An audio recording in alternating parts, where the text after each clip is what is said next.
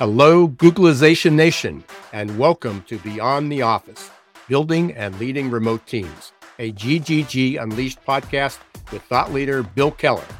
I'm Ira Wolf. And I'm Jason Cochran. In each of Bill's episodes, you'll get the latest research, trends, and tips on remote work to build and lead cohesive teams around the world for the future of work. Let's begin. Hi, I'm Bill Keller, and welcome to Beyond the Office, Building and Leading Remote Teams. And on today's episode, we're very excited to have Kunal Setchin with us.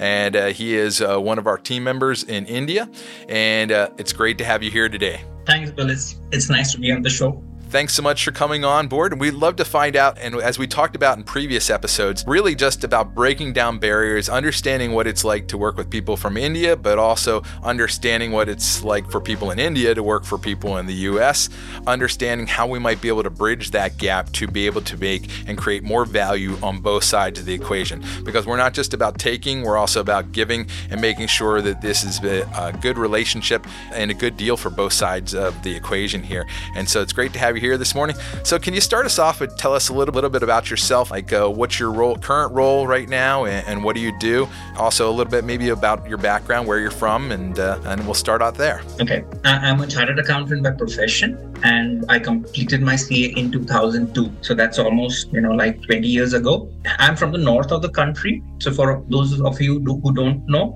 it's more towards probably the Taj Mahal. And because of my dad's job, I've lived a lot of places, both in India and outside the country.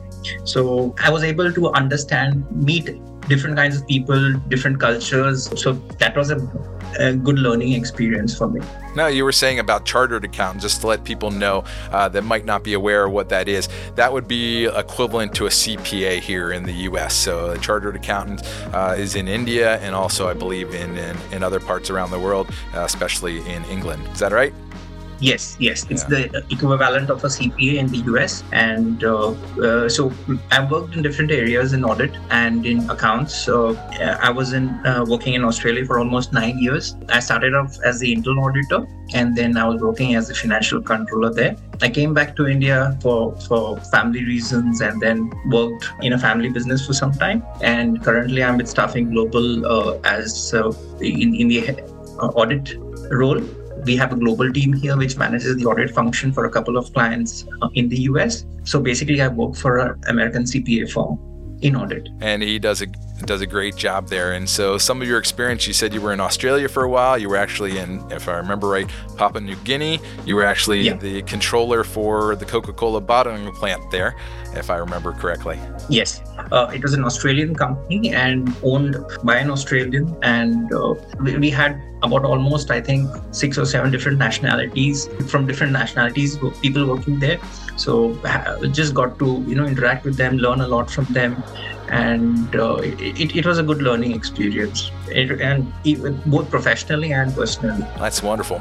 And so my first question to you, and we're going to kind of get back to the question I didn't ask, is how does the education and professional training in India influence your approach and work? But before we get to that, I want to just take one step back. This is a while ago because you're kind of like me. High school was a long time ago. But you said you actually went to 6 different high schools, but they were Catholic schools, correct? Yes. Like I said, because of my dad's job, he was working for the government. So I had a chance to live in different cities throughout the country.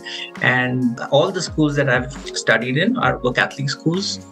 Some of them are missionary, and the others were government funded. But the Catholic schools, both in the north of the country and the south of the country. So, it was a different experience from what I gather. Well, the only reason I was bringing that up is because I think a lot of people wouldn't be aware of that, where a lot of people, because Setchin can speak excellent English, and a lot of times parents want to send their kids to Catholic schools because that's where they're going to learn English in a better way. And so I just bring that up as just kind of an interesting point and segue as we're talking about education. So thanks for talking about that. So going back, how does education and professional training in India influence your approach? Because you've seen people from all around the world, you worked worked in different places, whether it's in the U.S. remotely or Australia or Papua New Guinea, and you've been to many places. How do you see that education in India affecting your ability to bring value to your current position? I think you must be aware of it, and to an extent, the Indian education system, it has a strong emphasis on academic excellence, and people in India here place a lot of significance on academic achievements, learning more.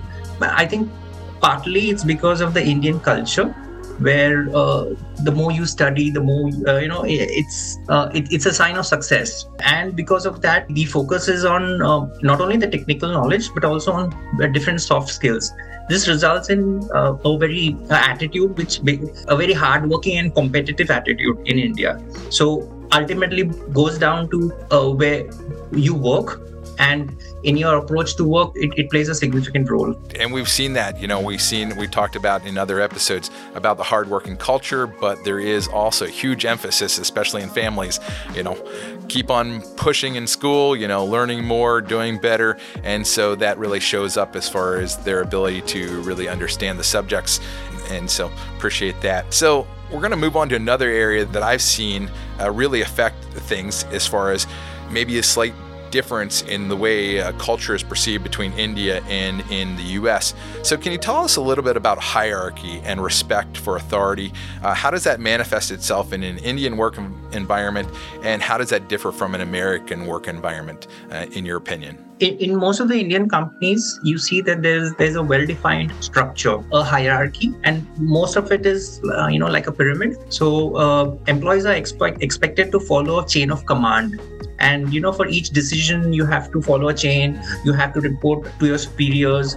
Each decision is from the top-down approach. So apart from the hierarchy, there's a strong emphasis on respect, on the kind of language you use, on titles, formal titles like sir, madam, when you address your superiors.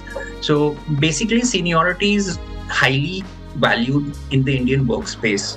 And this is where it differs from the American context, where you have a flatter hierarchy, you have a flatter structure, and there's more directness and openness in the American corporate world, I would say. So both have their advantages and disadvantages, but then ultimately the American system, I would say, is more open and direct. And that's what we find as well, like you said, so there's advantages and disadvantages to both, but there is a difference in understanding that and how you kind of like interact and what your expectations are, and making sure you're setting that expectations, because he says we typically have a flatter organizational structure, and that opens up some more opportunities, like we were talking about in other episodes, perhaps to do more things and maybe make some more decisions on your own. Is that fair? Yes, yeah. You're right. So the reason I'm asking you some of these questions is because you've had such a broad experience in different cultures.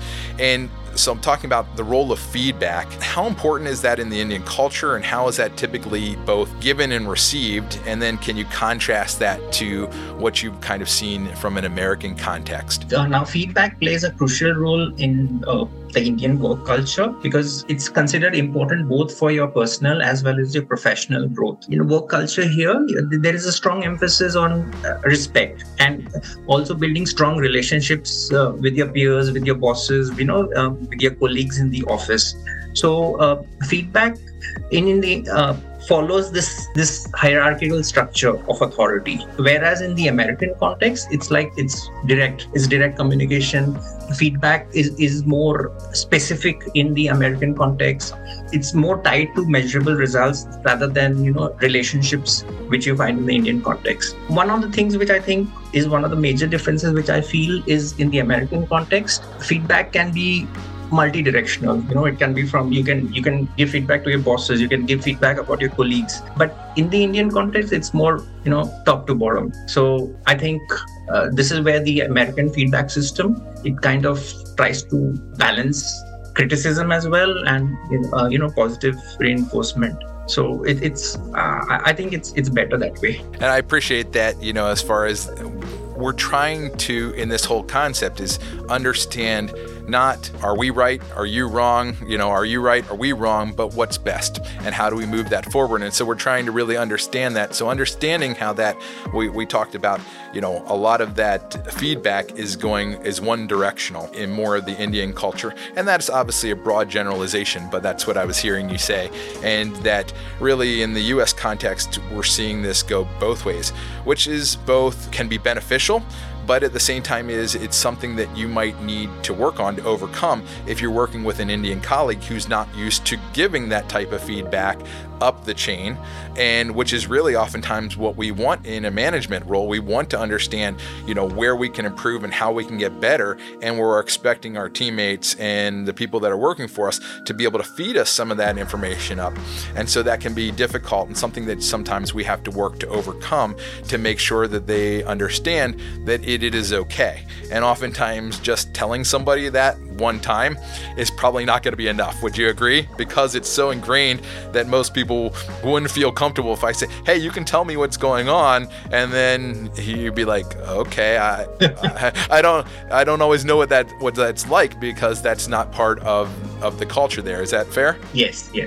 It's a bit different, but then I guess things are changing in some industries, like you mentioned. And there's been so much influence on both sides, whether it's Indians coming to the U.S. or us going into India, we're seeing that, and we're talking about broad generalizations that hopefully will get us closer to the truth here. So you kind of mentioned it in your previous answer. Can you tell us a little bit of what kind of communication style is preferred in an Indian work culture? And again, how does that kind of contrast to what you see in the U.S.? Like I mentioned, because we have a hierarchy here in India, and it ultimately affects the communication and the way you talk. So you will find a lot of, politeness, a lot of respect in official communication.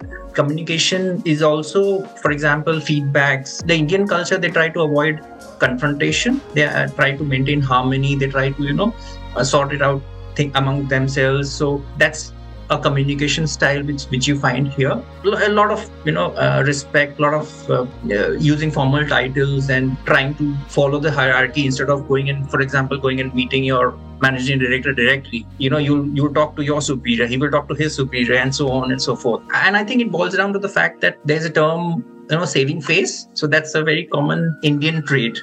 So you try to avoid, to sully someone's reputation or name. So you try to maintain a balance.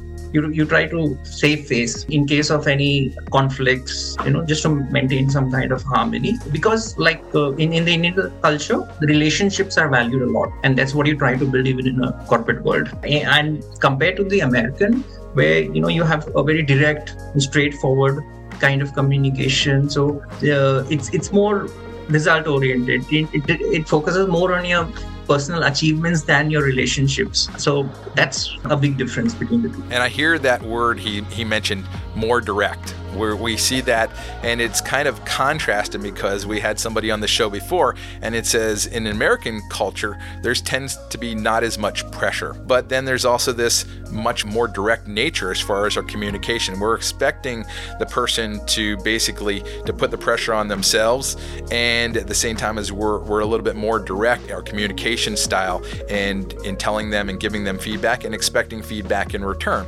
And so just understanding some of these cultural differences in that need for harmony. And I've thought about this a while because I've been to India before, and this is something that's kind of an interesting thing as far as there's so many people there and they're so tightly packed together. I actually brought one of my team members over to the US one time. We went to New York City, one of the most populous cities in the country, and he looked around and says, "Where are all the people?" And so I've often thought about that harmony aspect of it because they're so close together and have such tight-knit families. It's almost a necessity to keep that type of harmony, or you could have this kind of breakdown over a period of time. I don't know if that's actually the case, but it's something that I've thought about for a while. And so, it's something that we see all the time, that we have to kind of be careful in how we're approaching the problem. While we want to be direct, we often want to make sure that they understand that directness they might not be quite used to. And so that because if somebody was was that direct in India, there would be a major problem. And that doesn't necessarily mean the same thing as far as in an American context. So just understanding how people approach the communication is really critical to making sure that you're communicating well. Would you agree? Yes.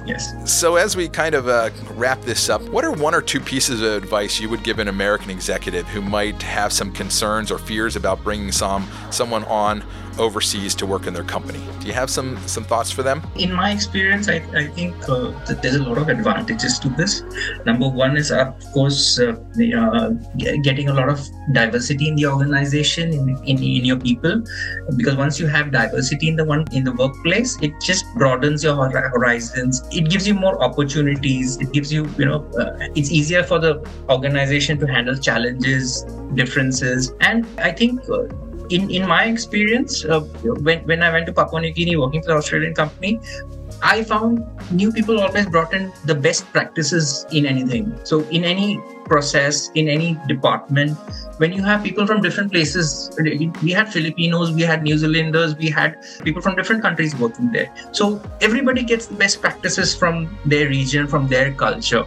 And that really helps the organization grow. And of course, apart from the cost savings and the competitive edge, the diversity and the loads of experience which everybody gets, it's great. I appreciate that. As far as diversity, bringing new ideas and new ways of working, and when you can do that and harness the power of an incredible nation like India, with the most populous country on the earth, but have people with incredible work ethics and incredible minds.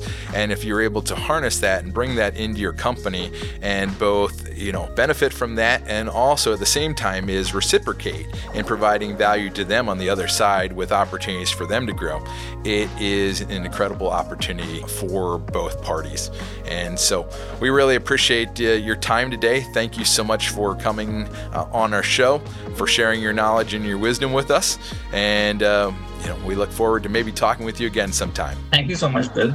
It was a pleasure talking to you. Well, until next time on Beyond the Office, go out and build great remote teams. So if you'd like to learn more about remote staffing, feel free to message us for our free guide, The 7 Deadly Sins of Remote Staffing, and how to make sure that you don't commit them and you're successful in your remote hiring journey.